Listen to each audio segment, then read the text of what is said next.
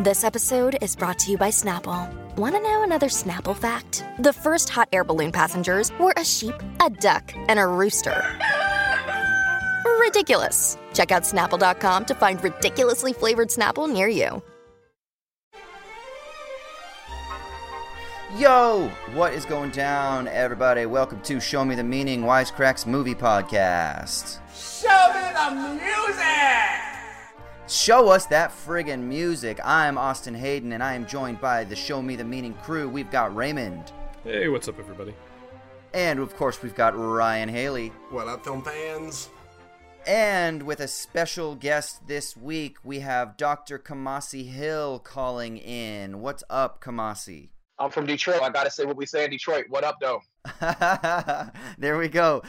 So for people, Dr. Kamasi Hill is an educator, a filmmaker, an art curator, and a historian. He has a documentary that is soon coming, hopefully. It's been leaked out a couple of times, called Born in the Struggle. It's about the children of black radicals, but also about hip-hop music. And he has a graphic novel that's going to be coming out in the fall that is about the Great Migration. We'll talk a little bit about that at the end. But can you give just a 30-second synopsis? Who are you? What's your story? What is your output about? Oh, sure, no problem. Let's see. Kamasi Hill, like I said, I'm originally from Detroit, Michigan, born and raised. I became a scholar of history and religion about 20 years ago, and I've explored everything with regard to African American religion, 20th century American religion, popular culture, and of course the 60s and 70s culture, Black Power movement, civil rights movement. And I've been an educator for the past 27 years, and a filmmaker as well as an author. And as you said, I have a graphic novel coming out soon. Sweet. It's going to be the kind of perfect confluence of stuff that kind of is in your wheelhouse for what we're going to be talking about this week. We're going to be talking about the documentary Summer of Soul that was recently released, directed by Questlove of Roots fame. And it's a Austin, documentary that highlights... That is not the name of it. And we need the full title, Austin. You can't just call it Summer of Soul. Or what was it? Or When the Revolution Or when the was not televised? revolution was not televised. Yeah. Could Gil Scott Heron shout out. Sorry to steamroll you there. Listen, please steamroll as necessary when I need to be corrected. As I said, directed by Questlove, and it's basically a documentary that highlights the Harlem Cultural Festival of 1969, and it features music performances from Stevie Wonder, Mahalia Jackson, Nina Simone, The Fifth Dimension, Staple Singers, Gladys Knight and the Pips, Sly and Family Stone, etc., etc. And it's a really interesting documentary because it's going to kind of it does kind of highlight that intersection of hope through adversity, black music, black culture, but also told through the power of music as a sort of transformational and bonding tool. So what we'll do, as always, we'll go around and get first impressions. What was it like the first time you watched it? If you've seen it on repeated viewings, has it hit you in a different way? Just kind of a quick little insights here, and then we'll kind of start peeling things back on the other side of the recap. But let's start with Kamasi. So Dr. Hill, what do you think? First impressions of Summer of Soul. Well, I think the first thing that I thought of was my parents, because my parents are, I guess my parents would have been in their early 20s, like literally in their early 20s, like 21, 22 when that happened. And so I thought about them and kind of, they say like 17 to 20, 21 are the most pivotal years of you engaging music and popular culture because it kind of defines your life in terms of like what your musical taste and interests are. This is the first thing that I thought of. And the second thing that I thought of was how close to 1968 this was. I mean, this is literally the summer after one of the most volatile and pivotal years in American history. And I was wondering, as I was watching it, I was trying to figure out, did I see tension in the crowd? Because stuff was just so hot, and I don't mean just literally, physically hot. I mean the political and social environment was just ridiculously hot, and I was just trying to gauge that. So those are the first two things that kind of crossed my mind as when I started to watch it initially. Yeah, awesome. Okay, Raymond, what about you, brother? I mean, I really loved this. It's phenomenal music. It's one that I know for a fact I'm going to put on a few more times, maybe when I'm just kind of around the house and need some great background noise, because in addition to being a really great kind of reclamation of this moment in history that's been really unjustly papered over, it also is just, I mean, a phenomenal soundtrack. Like this thing is just, it's firing all cylinders. I'm surprised at how great this footage looks. I'm surprised at how great it sounds. I need to look more into, I probably should have done this before the podcast, but what kind of restoration effort there was when they came across this material.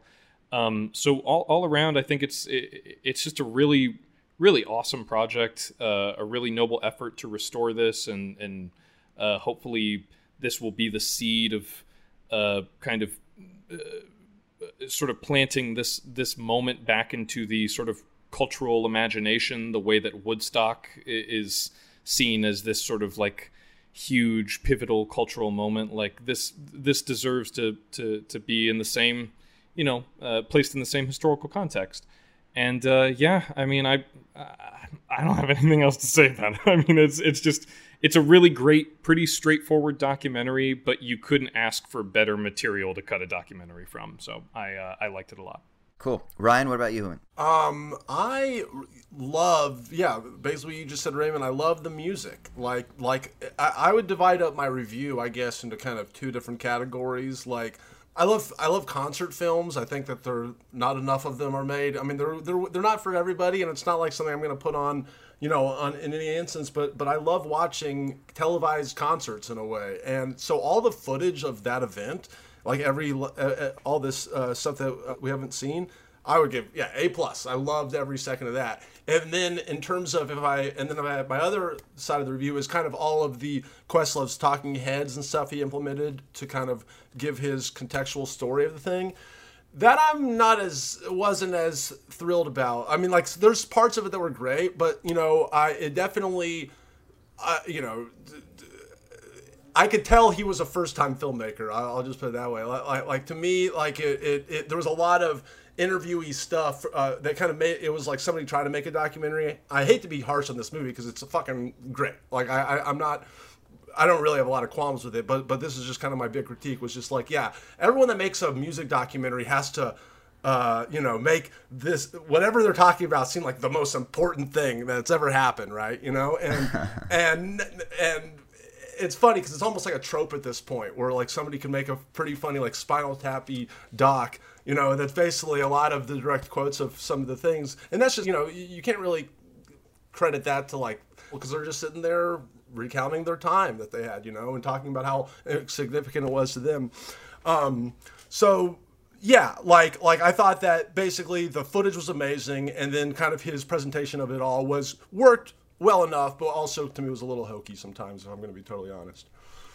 I wonder if there's like a little bit of a Boy Who Cried Wolf thing going on there when you say that, like somebody talking about the Sex Pistols' last concert or something like that, and they do a documentary on it. I don't even know if there is, but then people are like, oh my god, it was the most important thing for punk and for like anti-establishment, and it's kind of like, oh shit, and then so we are like so prone to listening to this trope, as you called it, that's like, oh, this one single event was the most important thing that ever happened in that time period, and so we kind of get a little almost callous to it, when I think that actually one of the really wonderful strong points of this documentary was actually the last, it's like summed up in the last note, and this is kind of my take of the whole documentary, is I really had like almost like for me it was like a conceptual artifact that I was able to be like, oh shit, this thing was unearthed for us that had been hidden beneath these layers and layers and layers of sediment, cultural sediment, political sediment, and we're able to actually examine it now afresh. And there's that guy at the end that says, and I wrote the quote down, he says, okay, yeah, he's like, I knew I wasn't crazy,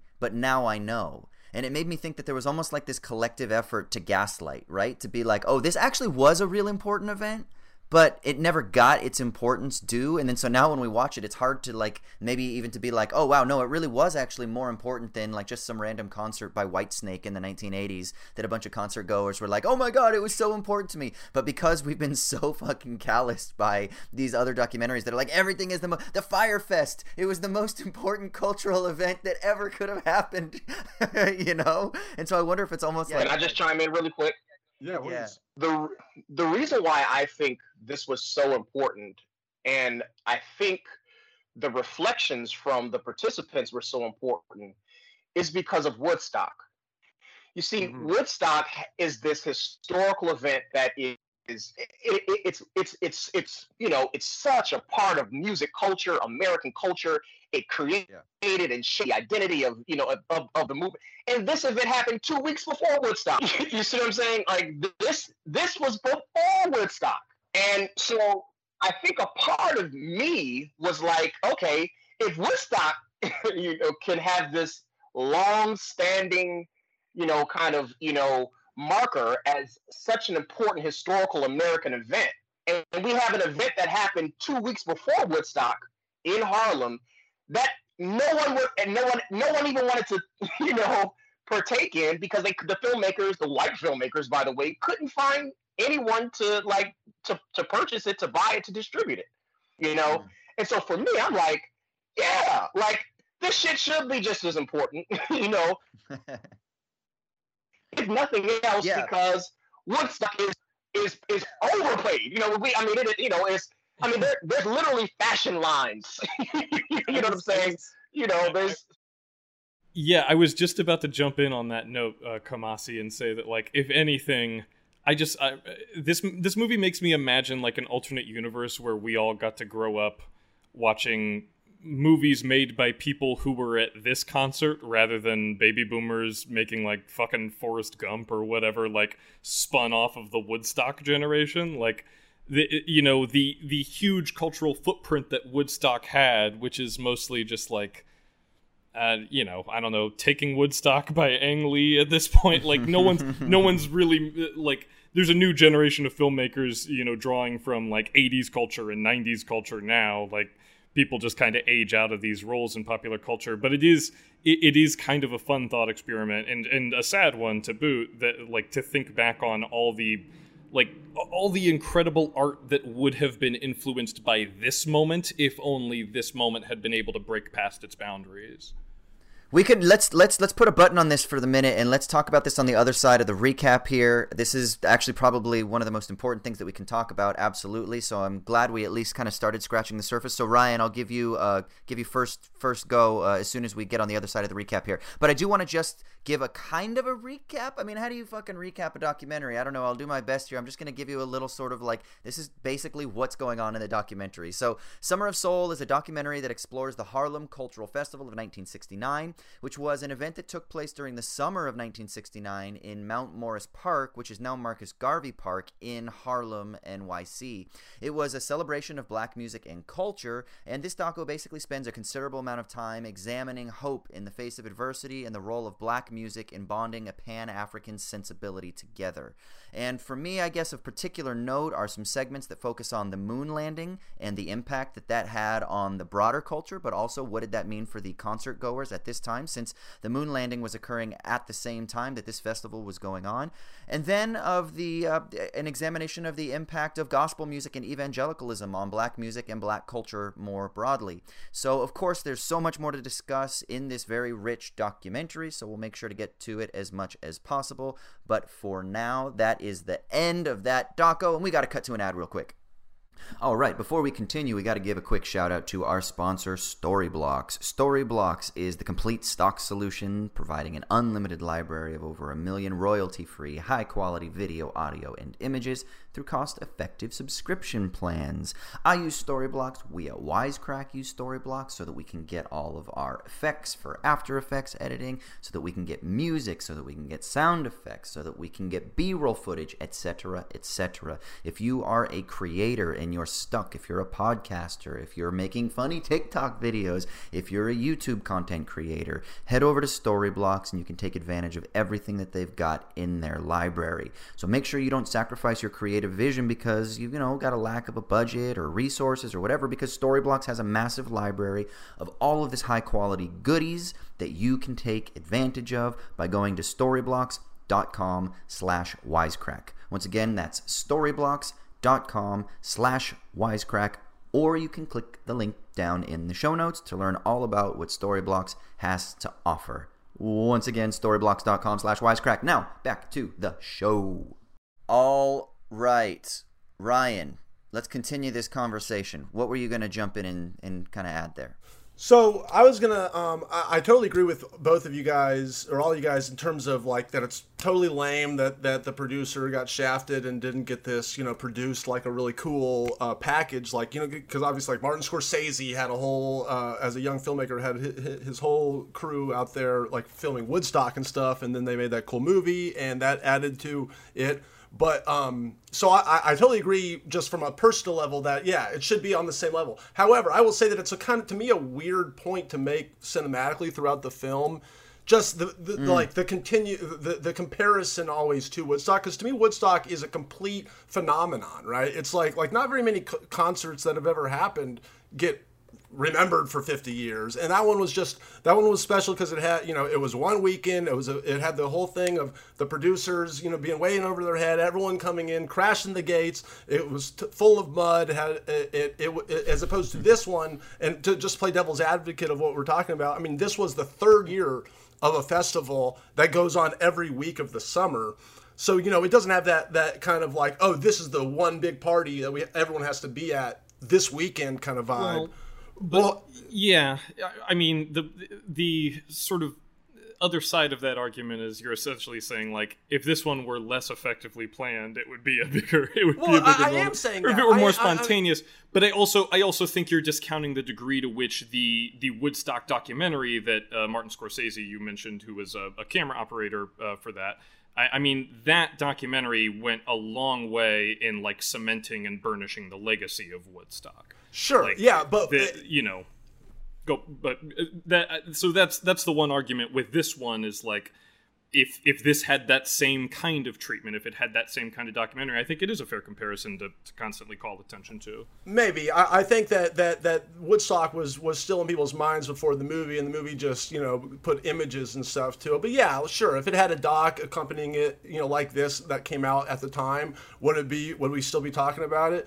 Sure, there's an argument, but to me, it kind of, in my mind, just as a viewer, it discounts the coolness of the festival to just keep going, yeah, this should be in everyone's mind like Woodstock. It's like, well, I mean, this is a cool thing that everyone's enjoying themselves, obviously, in this footage. It's like to me, that's just like kind of a petty argument in my mind, if I'm going to be... Well, there's a really, we could talk with Kamasi here about this too, because there's a really interesting, theory of history, I think we might be able to say here. I read an interview, or just a brief little thing where Questlove was actually talking about how, there was a deliberate attempt to essentially write a revisionist history, one that ignored the magnitude of this festival, right? So the question is who writes history, and what events do they select to put forth as being emblematic of that culture, right? So when we think about America, we can't not think about Woodstock. I grew up thinking that Woodstock probably had greater impact than maybe it actually did, or maybe we forced it by fantasizing it and romanticizing it. We turned it into something that didn't need to have the impact that it had. Like, maybe it was this cool fucking thing, but like, I've been to awesome festivals where crazy shit has happened, and I feel like my life was changed from it, but they weren't documented and then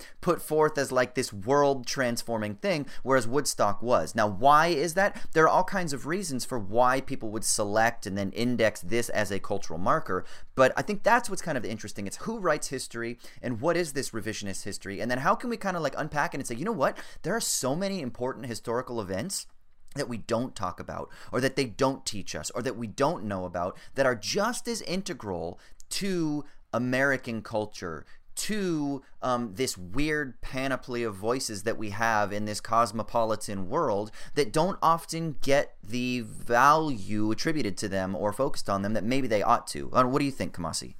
I mean, I would agree with that 100%.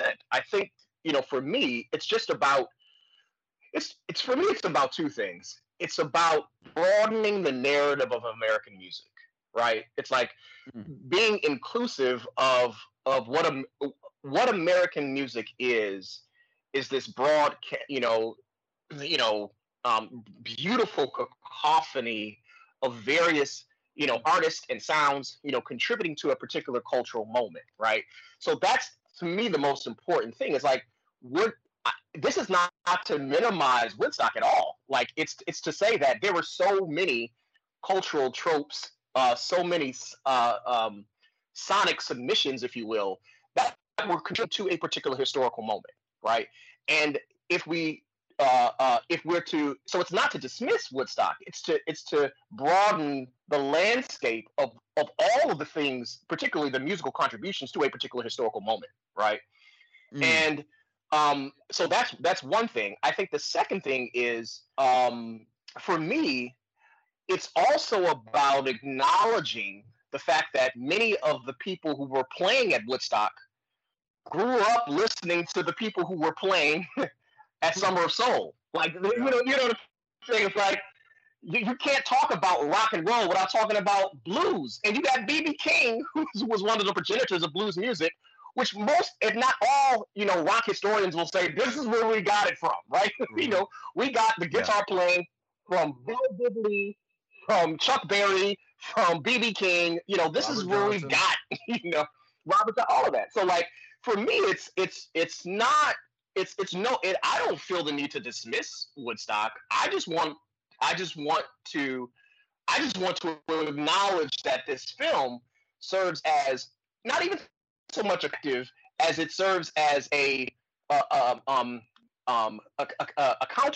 additional point to be made to broaden the understanding of this particular time in history, as well as the contributions of black artists to American music outside of simply Jimi Hendrix, right? So that's right. That's my take.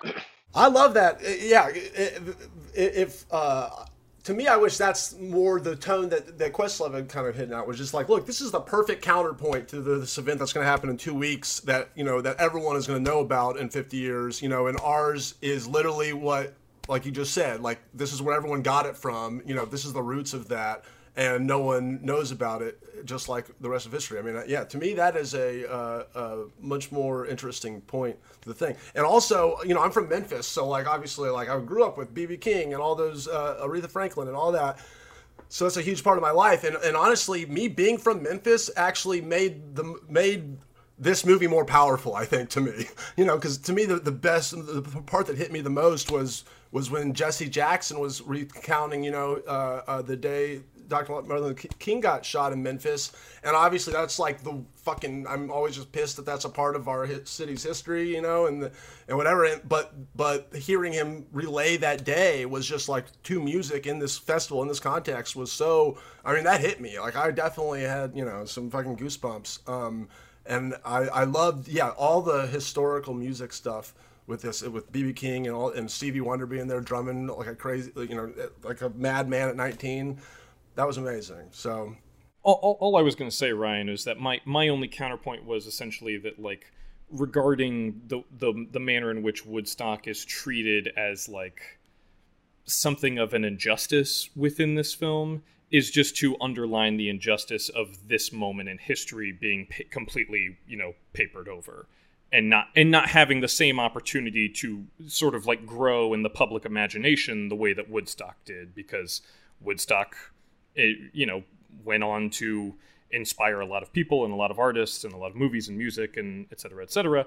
That's not to say that these artists didn't inspire those artists, or these artists didn't inspire others in their own right. But you do have to concede that, like, this moment in time, it was never given the chance to, like, it was never given the oxygen to flourish the way that Woodstock did, because it didn't have people who took them up on that documentary, despite having all this incredible footage. It didn't have, like, generations of myth making and storytelling to sort of follow this up and kind of, like, influence culture in that broader sense.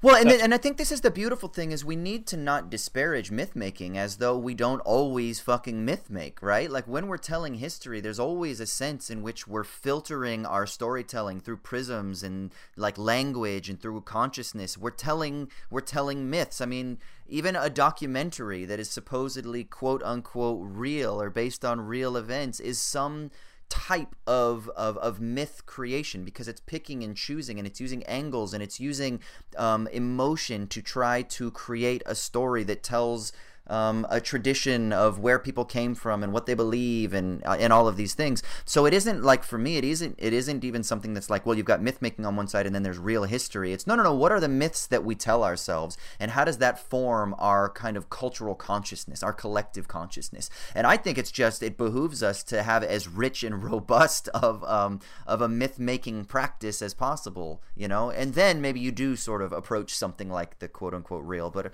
of course, as a skeptical philosopher, I'm not sure that we ever really touched the real anyway. But yeah, go ahead, Ryan. I mean, I would just counter kind of what Raymond's saying though, with the devil's advocate of just sometimes these myths get told for weird reasons. Sometimes it's literally technology based, like you're saying. There wasn't a documentary crew on the ground, and I think that my devil's advocate too for this guy and why that footage isn't getting around even after obviously attitudes changed and stuff is like, he put it in his basement for like the last 30 years and stuff. He like I wonder how often he was actually going around hawking this stuff, and whether at some point it literally didn't just become an abandoned project, and that's why maybe 40 of those 50 years or 30 of them or whatever, maybe this thing could have been out easier and it would have been more in the cultural consciousness. Because I do think that they're using this thing about it being unfound, like this hasn't been seen in 50 years, as like a marketing tool. That's my cynical take on it. I understand that, but the injustice to which I'm referring is that Woodstock the movie came out a fucking year after Woodstock the concert.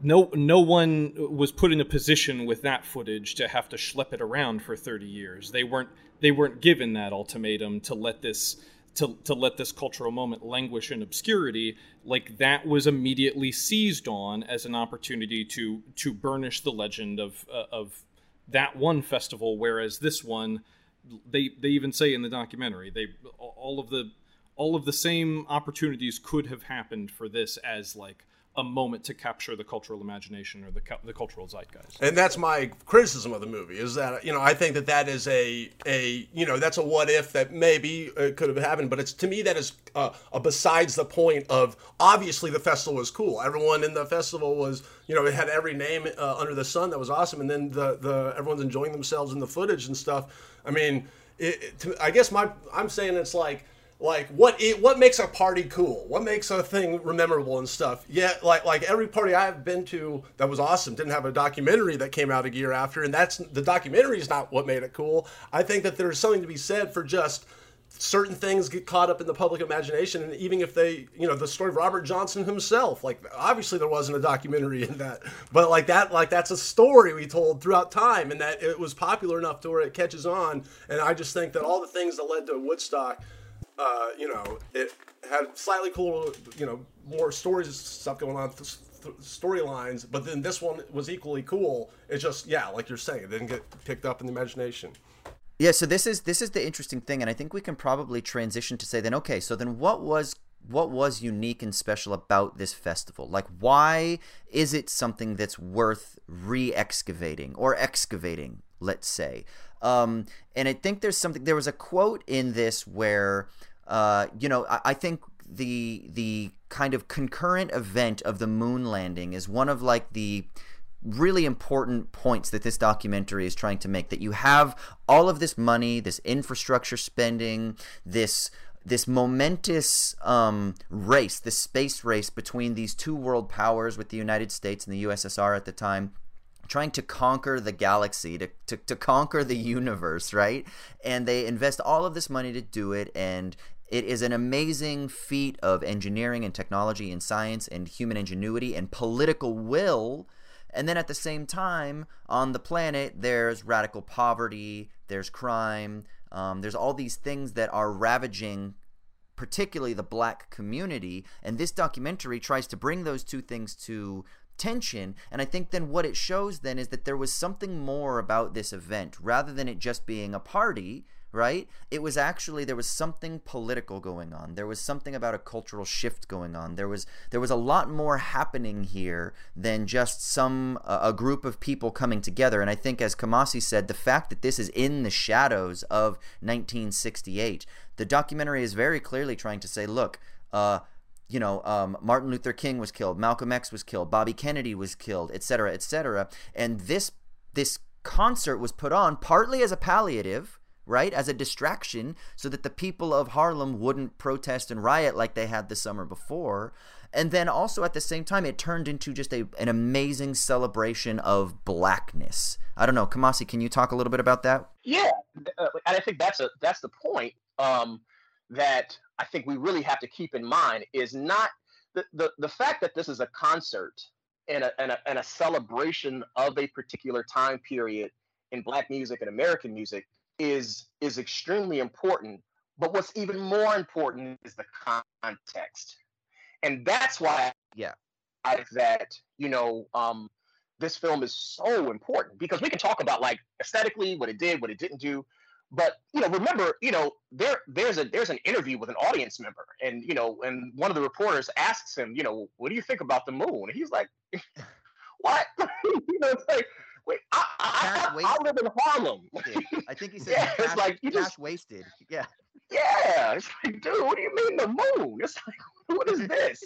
So you're talking about, and here's the thing, like, you had the Kerner Commission, you had all of these reports, that had really been out for the past, 3-4 years that explicitly said one of the reasons why, the Negroes are rioting is because of poverty and police brutality and all of these social conditions, right? So this whole idea that, and it's such a fascinating thing because, the Apollo moon landing is actually happening at the same time. It's not even like it's, this is some different time period. No, it's literally happening at the same time. So while you have this, you have America, pouring millions and millions of dollars into the space program to obviously compete, et cetera, et cetera. You have these up telling America, look, you're not paying attention to us. People just like music, right? All of these real social conditions are actually happening. And to me, that makes the concert, not simply a concert for me. It makes it, in one sense, a kind of a political and social. It's almost like a social catharsis from this political reality that people are dealing with. Uh-oh. Did we lose him? Or is that my internet? He was cutting out a lot on my end. Cutting out. Come on, we lost you for a second. Can you hear me now? Yep. Yeah, we got Can you hear me now? Yeah. I was saying this is not.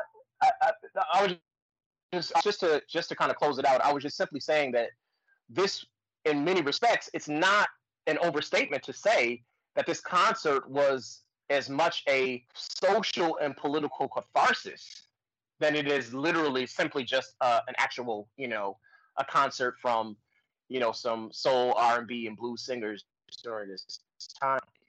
Yeah, there are a couple things about this catharsis that I'm kind of curious about that I think we could explain more. And for me, obviously people who have been listening to the show for a while, that I was training to be a pastor in a previous life, and I studied theology, and for me, the study of American religion and the role of religious consciousness on our political and social and cultural lives is something that I think about all the time. And this film has another thing. Like, you've got the moon landing on one side, which is one really important thing, but then another element that the film really focuses on is the importance of the religious consciousness. There's actually even a couple quotes here that I want to read out.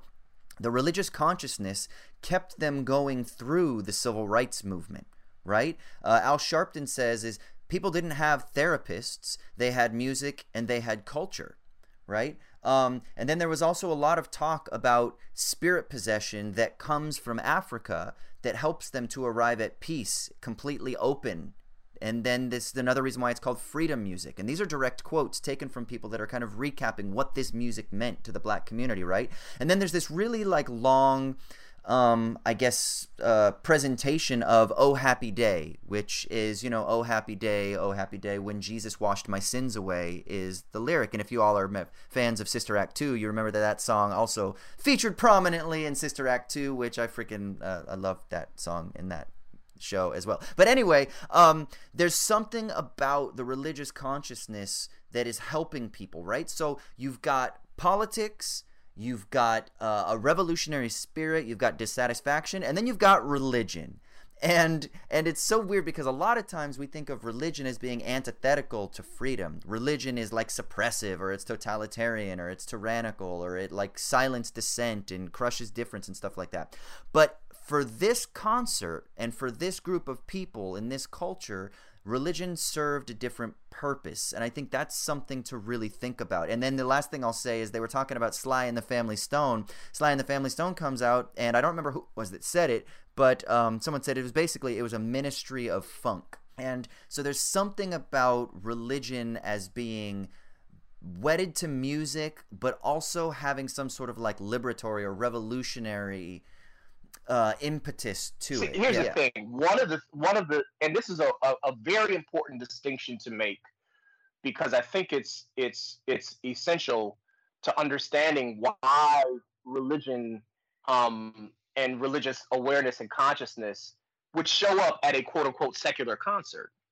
And it's primarily because within the African American cultural tradition, there really, the lines of demarcation between religious awareness and just like living those lines are blurred. Mm-hmm. So it's not like, because you gotta remember, when we're talking about African Americans, we got to talk about the African part. And when we look at the history of African religion, there is no separation between divinity and humanity, right? And so, to have Jesse Jackson there delivering a prayer, to have Edwin Starr, Edwin Hawkins there, to have people who are in Harlem who are all religious persuasions but all black, it's not something that made people feel uncomfortable. It wasn't something that people weren't used to. This is something that's such an integral part of African American life. It's not even something that people even consciously think about, honestly, to be quite honest with you. So I can see from an outsider's perspective, it may look kind of weird, like, why is this, but in the black community, it's like everybody, even people who aren't religious, quote unquote, pray or are amenable to prayer, and there are very few cultural African experience when there's an integral, very few. Graduations, you know what I'm saying, baby shower, football games. I mean, it doesn't make a difference. Somebody's going to offer a prayer. Somebody's going to do something that has some type of religious affect. So while I think it's important to understand religion isn't a stretch, isn't a thing that is happening that is some type of weird phenomenon. No, this is all a part of African American history and culture, and you see it all being interweaved in this one particular moment in this concert. But no one's, if you look at the audience, no one's tripping. No one's like, oh God, we got to listen to gospel music. No, oh God, we got no one is, right. Yeah. Feeling on. Yeah, it's just so matter of fact, it was. And it so was so interesting because. Go ahead. No, yeah, go ahead. Finish up your thought there, bro. No, I'm finished. Okay. Yeah, I was just going to say it was interesting because the way that they would be like, oh, cool, now we've got a freaking gospel singer coming up, and now we've just got somebody who's singing whatever songs about like life, or now we've got Nina Simone who's going to come up and she's going to sing about the struggle. There was no like, okay, it's prayer hour time or it's this, and there was no herky-jerky way or like presentation of these various voices. It was just kind of like, okay, cool, now we got this happening. And at least the way that the documentary was framed, like you said, nobody in the crowd is like, oh shit, here comes the gospel music, I'm leaving now, It was kind of like, yeah, this is all part of the black cultural experience, the black music experience. And they would even say like certain singers, I can't remember, but certain frontmen, they're like, oh, he was raised in the church, he was raised as a gospel singer, so he knew how to do the gospel runs, he knew how to do that thing because it was just so integral to even Motown's music, right? It was just part. That's the point. Many of those artists, most of the time when they're performing in front of large audiences, they're performing in front of integrated audiences. So for some of these artists, it's really kind of the first time they're in front of a mass of black people like that. So they're doing that. David Ruffin is doing extra runs. He's taking it to church big time because he just doesn't have the opportunity to do it as much. Right, he's from the Temptations. The Temptations were performing in front of integrated audiences. He's performing in front of all these white folks. He's gonna do all the gospel runs. You see what I'm saying? So that's the one of the things that happens within the African American experience. Like, oh, this is the audience. Okay, I can do this now. I feel way more comfortable. Kind of reaching into my bag, right, into these cultural tropes that are very familiar to this audience that I grew up doing, that everybody else understands. And it's just kind of like this exchange that happens between the audience and the performer that you don't. And there's a great interplay there when they basically position Sly as like the anti David Ruffin. The way that I think it's when they're kind of going into the context about Sly and the Family Stone, and they're like, yeah, everyone at the time was wearing suits. The Pips wore suits, the Temptations wore suits, not like, but then Sly comes out in this like huge chain. He's wearing this leisure suit with the vest. He just looks so great. And then they're like, yeah, and that everyone was kind of looking up at him, and he's got a white drummer and all this stuff, and they're just like, yeah, whatever this is, it's going to be different. Like it was the Ministry of Funk, man. It was the Ministry of Funk. Yeah, it was kind of great. I did wonder that. I wondered almost. In my weird philosophical brain, I had this. I had, okay, you've got like you've got the boys in their suits, right? And they're doing their thing and their choreographed dances. And then you've got the gospel music. And then what you have is sort of Sly, who is kind of like they're calling it a ministry of funk. It's almost like he does the thing with music that the gospel music does, but he doesn't have to appeal to some transcendent God. He's like the materialist, right? He's like the one that's like, nah, it's just about this world, and I'm everyday people, and it's just about like us here and now, and I've got this big fucking gold choker, and I got these purple glasses on, and like, it was like, no, we're not appealing to anything outside. It's just about this right here and now. And that's why I loved it when they called it a ministry of funk, because I was like, oh, so it's like religion, but without religion, right? And music is kind of portrayed in this documentary as having this power that I don't want to even say it's transcendent, because transcendent implies that it's like above, right? It's like earthen. It's like before us. It's like pre-linguistic. It's like pre-conscious. It's this way of uniting and bonding people together. It was the drums they talk about, right? Like there's something about the drum that just gets you and connects you, and it doesn't matter if you're Puerto Rican, it doesn't matter if you're black, it doesn't matter if you're in East Harlem, it doesn't matter where you are. You hear those drums and you all speak the same language. And there's something about it's like they talk about it being primal, right? This freedom music is primal. And there's something that it's almost like, well, maybe when language comes in, that's the whole fucking problem. That's when we start like carving out and you're saying you're this and that's this and you're over there and you belong here and here's hierarchy. But music is like this universal language that bonds people together. And there was something kind of lovely about that. And Sly was kind of like the embodiment of that in this documentary for me. He was like the one that was like, okay, you got the guys in suits, and that's like the old guard maybe of like, Gladys Knight and the Pips. And then you've got like this gospel music that's always been a part of it. But I'm kind of like going to be like, oh, guess what? We can still have all of that shit, but without the appeals to transcendence. We can still just be like here and now and present. I don't know. That was kind of just something I thought about. Well, I think the other thing too is just as a little footnote about the religious importance of this particular concert.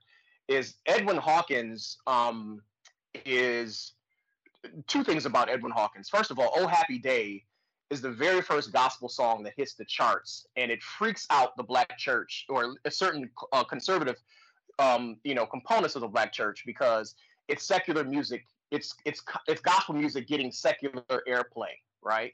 So that's the first thing that happens. It's the first really, it's a number one hit, right? Oh Happy Day, but it's a gospel song, right? But it becomes a pop hit.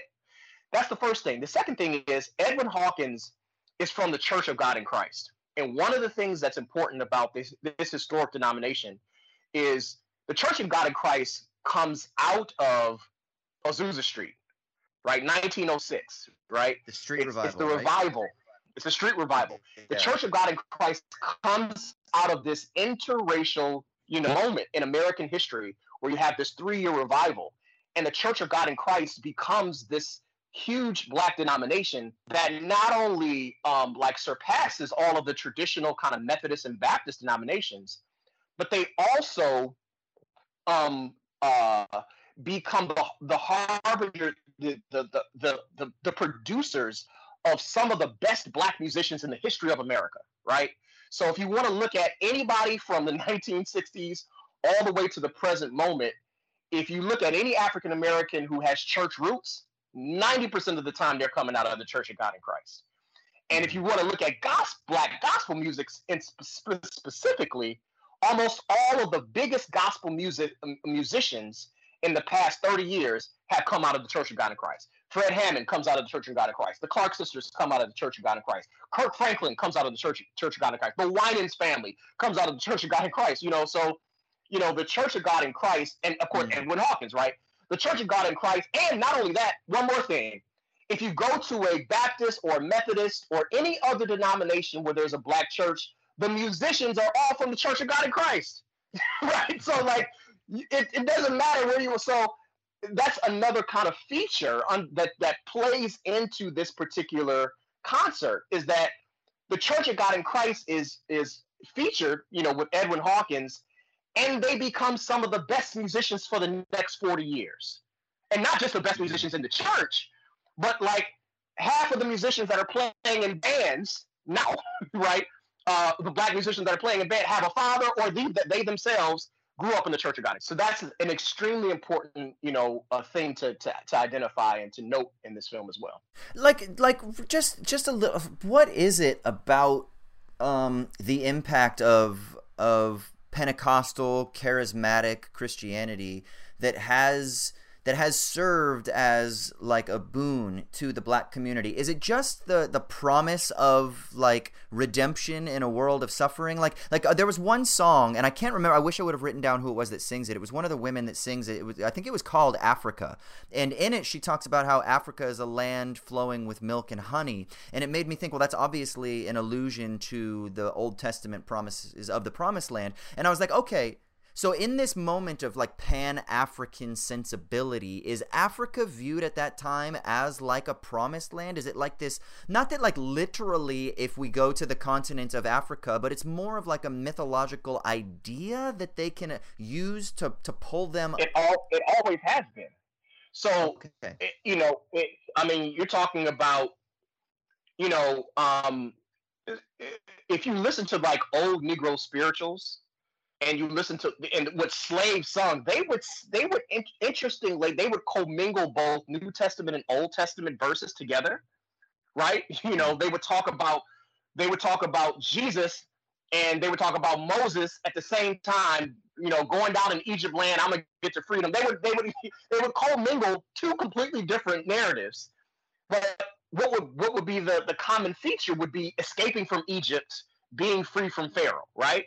So you have that there, and you have Psalm 68, Ethiopia will stretch her hands. You have all of these kind of, biblical narratives that show up within the context of Black culture. I think the other thing too is when we're looking at the role of gospel music and this notion of freedom. I think it's important to really name that these biblical allusions are constantly throughout, Black music. I'll give you a perfect example. The group, it's not featured in this documentary, but there's a group that comes out 2 years later, in 1971. And that group has biblical and allusions, African allusions, all throughout their entire music. And that's Earth, Wind, and Fire. Right? So, you literally on their album covers, it's like pyramids. On every other album cover, it's the pharaohs. It's right, and then there's constantly these allusions to Africa, to Egypt, to spirit, keep your head to the sky. All of these, kind of, biblical allusions that you hear, in Earth, Wind, and Fire's music. And so I think, that's one thing. But you asked a specific question, and I just want to make sure I answer that about, because there's something that I wanted to say that you asked a specific question, though, about. What was it about? I guess just what is the role of this kind of religious consciousness in is it a palliative? Is it something that pulls that impels a group of people forward that are seeking liberation? Is it the hope against hope sort of thing? And is it because you have this thing that you're able to hold on to as like the promise of a better world or a promise of a future that is not yet realized. Is it something like that? Because it does seem that evangelicalism is so embedded within the American Black experience. Yeah, I think the one last point that I wanted to make, I think that will help flesh that out a little bit, is the difference between, kind of traditional Protestant denominations and kind of theological and doctrinal, approaches, Methodist, Baptist, Presbyterian. The difference between that and the Church of God in Christ is the Holy Spirit. And the reason why the Holy Spirit is such an important feature is because it connects to two things within the context of African American culture. Number one, it connects to African traditional religions, right? This wave and move of the Spirit, kind of like this effervescent, you don't know when the Spirit is going to hit you, but it just does. That's very, very West African.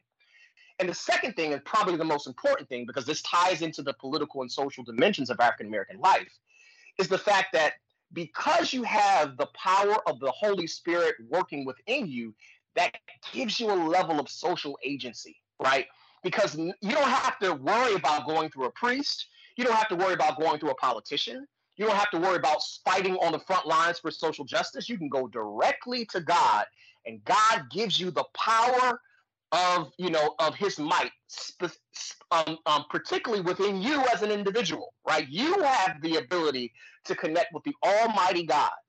And because you have that ability, because the Spirit moves within you, you have the ability to affect and create change. So while, you do have this, obviously the Church of God in Christ has, these great musicians, it's what the theology communicates through the music that speaks to a particular social reality that African Americans love to hear. I mean, and like feed off of. It's like, what I by the power of God can determine, my own social reality. I'm with this, and that's and quite frankly, that's any group of people who have been historically oppressed. I mean, you look at Brazil.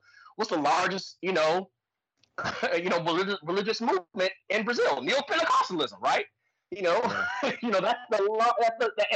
those churches have taken over. South Korea, what's the largest, religious movement? Neo-Pentecostalism. Like Neo-Pentecostalism, has swept the world, and it particularly catches fire with groups of people who have been historically marginalized because it gives them a sense of power and agency.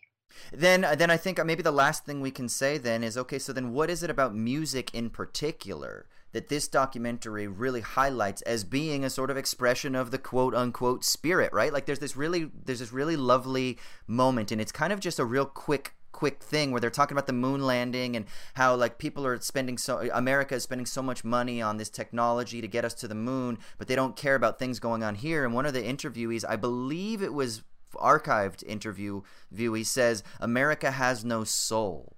And I feel like there's something that's like, okay, because America, from the standpoint of this critique, because America is so concerned with like investing in technology and beating the USSR and getting us to space and all this other stuff, that it loses its soul because its focus isn't on the here and now. And then there's something then I think that's implied about, but this festival is an expression of soul. Right? Like a true expression of soul. And there's something about music as being an expression of soul. And so just real quick, the last thing we'll say is we'll just go around real quick. Raymond, what do you think is going on here? What does it mean to say that America has no soul? And then in what sense, why is this documentary called The Summer of Soul? What is it about soul that this documentary is telling us about?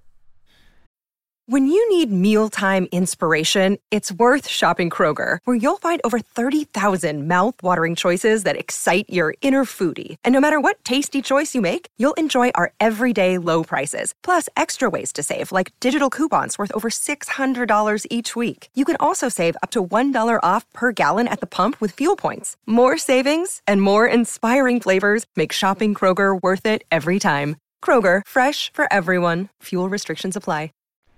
Oh man, I mean this is a huge question. They show Stokely Carmichael in this documentary, I think at one point, And the sort of revolutionary spirit is sort of cutting through this whole thing. But I always think of that. I think it was a Stokely Carmichael quote where he said that, in order for peaceful protest to have an effect, your opponent has to have a soul or a conscience, and America has no conscience. And this just kind of, ultimately just circles back to what I was referring to before, in that, this is a movie that would be a lot different if it had come out contemporaneously with this concert. And I think there are obvious reasons for why people turned it down back then, because it's a predominantly black experience, or is at least tied to the black community. That's kind of what I'm talking about before with, like, Woodstock was given this room to grow because America's culture and legacy is written predominantly by white transcribers. What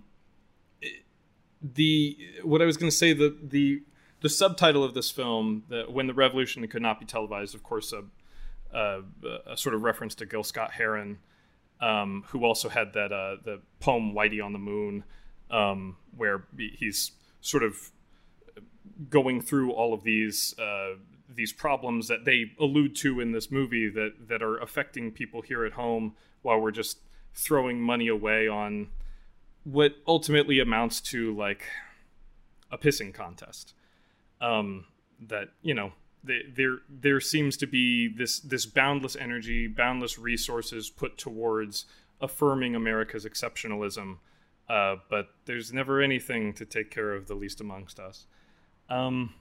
And so that's the long and the short of it. The notion that America does not have any soul, I think the proof is in the pudding. We talked about or alluded to at least to put it in media friendly terms, the political and civil unrest of the era. Following a string of high profile assassinations happening contemporaneously with the Vietnam War.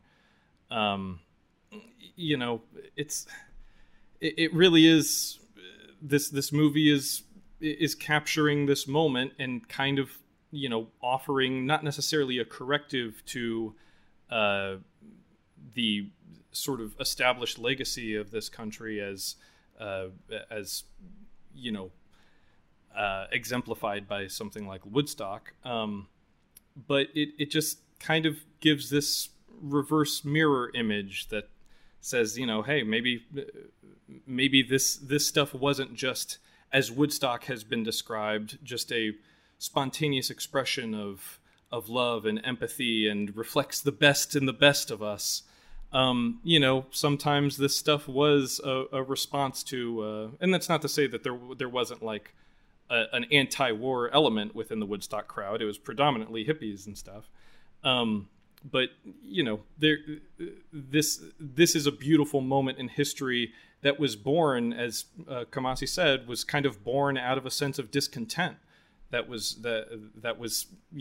given this opportunity in a way, because people had to have something. They had to have something to feel good about and to affirm their identity, not necessarily as Americans, because America, then as now, is as brutal to a lot of folks domestically as it has been foreign policy wise. But this was an opportunity for people to proudly reclaim their identity by creating this movie, and it was a proud expression of identity then. And I think it's a shame that, I grew up listening to all of these acts, and the first time that I heard about this concert was when this documentary came out, and I do think that's just a shame with regards to our collective history. Ryan, what do you think? It means to have soul? Well, in this context, I think in the movie, they said it along with the line about the assassinations, and really At least for that, like you always forget how that is insane thinking about how many high profile assassinations happened within a couple of years of each other. Think about that happening now, right? And how that would just shake you if it happened. Okay, the first one, okay, maybe it's a fluke. Second one, holy shit, what's happening here? Third time, Bobby Kennedy all of a sudden gets killed or something. Malcolm X, MLK, like you're like, okay, we clearly, it's like, to use an overused phrase, like this is, something's going on here to where people have no soul. This is an evil fucking, something is perverse in our society if these people are supposed to bring hope, to these hopeless situations are just getting pecked off. So I think that in the context, that's kind of what they were talking about with that. But in terms of the music, referring to the music, I mean, it is always perverse to me, especially coming from Memphis, Tennessee, where all this stuff, home of the blues, birthplace of rock and roll and whatever. I mean, it's a perverse thing to think like, all right, the roots of the music is people coping in plantation fields. All of a sudden that gets translated into, they put it to music with blues and stuff. And it's just like people finding hope in music because it's a universal thing. Anybody can do it in a hopeless situation. And then all of a sudden it gets commodified over and over again, marketed. And then, Elvis Presley and some appropriates or whatever. And then it becomes this whole other thing. And it's so far away from the soulful roots of the music. And I think that you can make an argument that it's like that kind of is like, just watching this art form that grew out of your pain, and then all of a sudden it's just like everybody does it just to dance and stuff and have a good time. It has nothing to do with the original thing. I mean, I think you could apply that kind of logic to that line. Yeah, Kamasi, we got 30 seconds here. We're running a little long. Give us what does it mean to have soul? Oh gosh, the interesting thing is the first thing that comes to my mind when we're talking about soul is the movie that just came out, which ironically, of course, Questlove had something to do with that as well.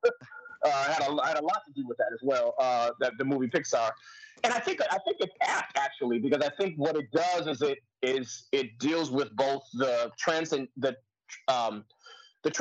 reality, or I should say the kind of redemptive reality that Black music points to, right? It points to the existential conditions while at the same time trying to point to the transcendent moment.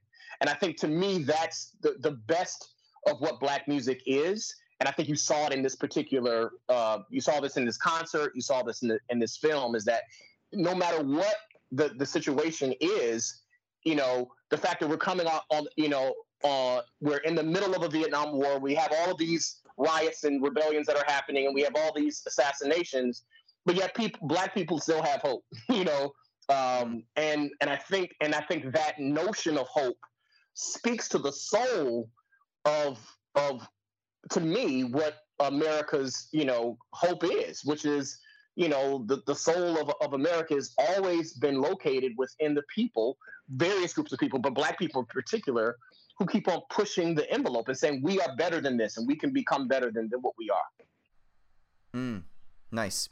Okay, I think we got to wrap it up there. For people who are fans of the show, you know that we did not do a mailbag section this week, or segment this week, and we did not dip into the voicemails. But of course, you can call in. Last episode when we were talking about Moonlight, we basically said, please just flood us with suggestions for films that you would like us to cover. We have gotten boatloads and boatloads of things that we could cover. Here are just a couple of the suggestions that we've gotten so far. Blind Spotting, the documentary Three Identical Strangers, The Writer, Frank, The Wailing, The Host, Gattaca, which we've already done. Gattaca was great. I think that was early. That was like the third episode or fourth episode, wasn't it, Ryan? But we did it. I don't know if it was that early, but yeah, we've done it. It was way back in the day, but thank you for the Rex. Waves, Another Round, which I really want to do another round because that was my favorite film of last year. The Conversation, it's fucking so good. So please keep flooding us with your recommendations or with your suggestions for films you'd like us to cover. You can email us, movies@wisecrack.co. That's movies@wisecrack.co. And of course, please call in Give us your thoughts on Summer of Soul, on Moonlight, on anything from our back catalog. Call in, give us your thoughts. You can call us at 1-213-534-8807. That's 1-213-534-8807, and give us your thoughts. Ask us your questions. We will address them. Okay, we're running late. We'll just do it real quickly. Everybody, where can people find you on the internet all at the same time? No, I'm just kidding. Ryan, where can people find you on the internet? At Ryan Shorts. At Ryan Shorts. Boom. Raymond. Yeah, you can find me at Crematoria. All right. Kamasi, what do you want to plug real quick? I know we already talked about your graphic novel and your documentary, but can you do a plug real quick before we let you go? Well, you can reach me at Amazing Prophet on IG. And, yeah, look out for Born in the Struggle in the fall and the Griot's history in a couple of months. Great Migration. It'll be a series, so it's just so if you have a 7th through 12th grader, and you want them to read some, supplemental material on African American history, check it out. Sweet. And of course, I'm Austin Hayden. You can find me at all the places. Just Google my name. I'm sure something will come up at some point. And if not, no big deal. Just come back to listen to the podcast next week, because we're going to keep doing sick stuff. We love you. Ryan, take us out, brother. Goodbye from Hollywood, California. This has been Show Me the Meaning. It's the Summer of Soul, baby.